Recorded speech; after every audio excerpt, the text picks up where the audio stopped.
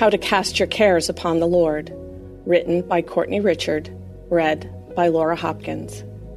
Today's verse is Psalm chapter 55, verse 22. Cast your cares upon the Lord, and he will sustain you. He will never let the righteous be shaken. I want God to speak to you with the verse above, and I want you to apply it in your life today. In other words, as hard as it may be or seem right now, cast your cares upon the Lord and stand your ground. Keep the faith no matter what, and believe in his keeping and strengthening power. I know when life gets heavy or negative, or fearful thoughts invade your mind, it's normal to run away with your emotions for a bit. But I beckon you, try to rise above it. Now, don't get me wrong.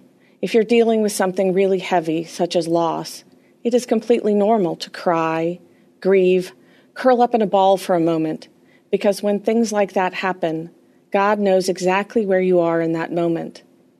But I also want to encourage you to rest in the comfort of others as well as in his big supernatural arms. Jesus tells us in Matthew chapter 5, verse 4, "Blessed are those who mourn, for they shall be comforted." Now, since I mentioned God's Word, let's talk more about those loaded scriptures relating to casting your cares upon the Lord regarding fear. If you have negative or fearful thoughts weighing you down, speak these verses.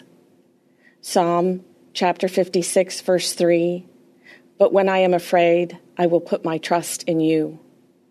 Or Psalm chapter 26, verse 3, "You will keep in perfect peace all who trust in you, all whose thoughts are fixed on you."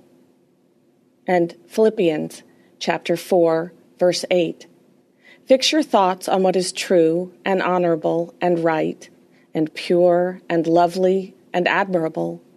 Think about things that are excellent and worthy of praise."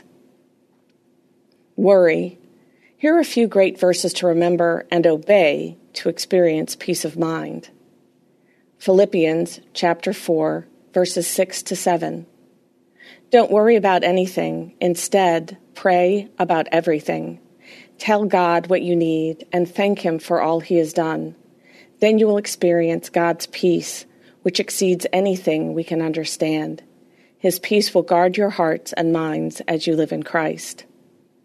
Or Matthew chapter 6, verses 31 through 33. "Don't worry about having enough food or drink or clothing. Why be like the pagans who are so deeply concerned about these things? Your heavenly Father already knows all your needs, and he will give you all you need from day to day if you live for him and make the kingdom of God your primary concern." Discouragement, feeling downcast, defeated, low, sad, or discouraged, grab these nuggets. Psalm chapter 43, verse 5. "Why am I discouraged? Why is my heart so sad? I will put my hope in God.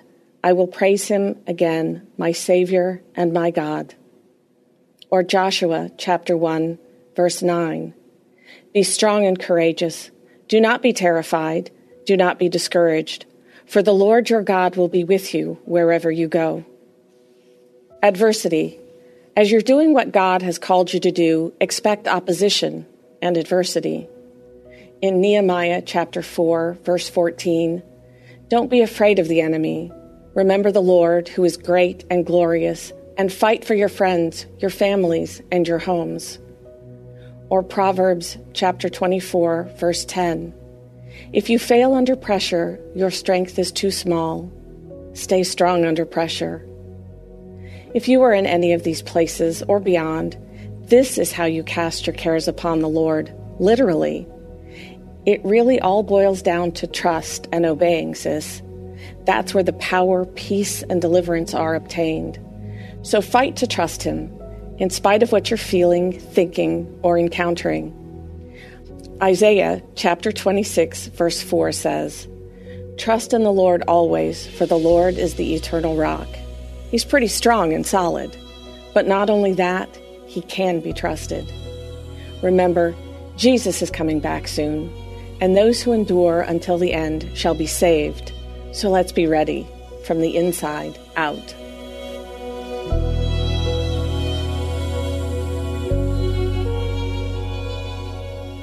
Hey everyone, thanks for listening to Your Daily Bible Verse, a production of the Salem Web Network.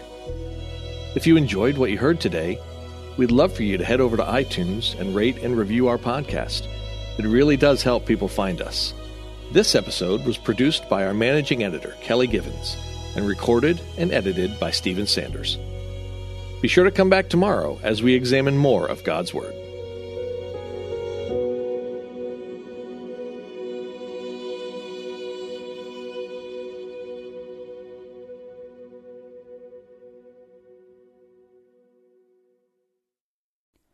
Christmas. For most kids, it's the most joyful time of the year. But this Christmas, 1.5 million children will spend the holiday separated from a parent because their mom or dad is behind bars. Prison Fellowship Angel Tree needs churches in our communities to volunteer to bless local children with a gift, the gospel, and a loving message from their parent. I believe this is an incredible opportunity for our listeners to share the love of Jesus this Christmas. Many of Prison Fellowship's partner churches continue ministry to local Angel Tree families after Christmas is over. Through this ongoing care, Prison Fellowship Angel Tree strengthens and encourages families every day. Angel Tree wouldn't be possible without the help of faithful volunteers. If you're ready to make an eternal impact in your community, please register today at angeltree.org/church. That's angeltree.org/church. Miracles are everywhere. Let our adventure begin! Discover PureFlix, your premium streaming service where faith and family values come home. Ready to have some fun? The most exclusive selection of quality, wholesome movies and series that will uplift your spirit. A man can argue whether God exists, but when he looks at his daughters, he knows. With new arrivals every week. Unbelievable. Save big and enjoy the possibilities, like invitations to exclusive theatrical screenings. I see it, so I believe it. Find out more by joining today at pureflix.com. Hello, my name's Rachel Carmen, and I want to invite you to come over and listen to my podcast. It's called Real Refreshment.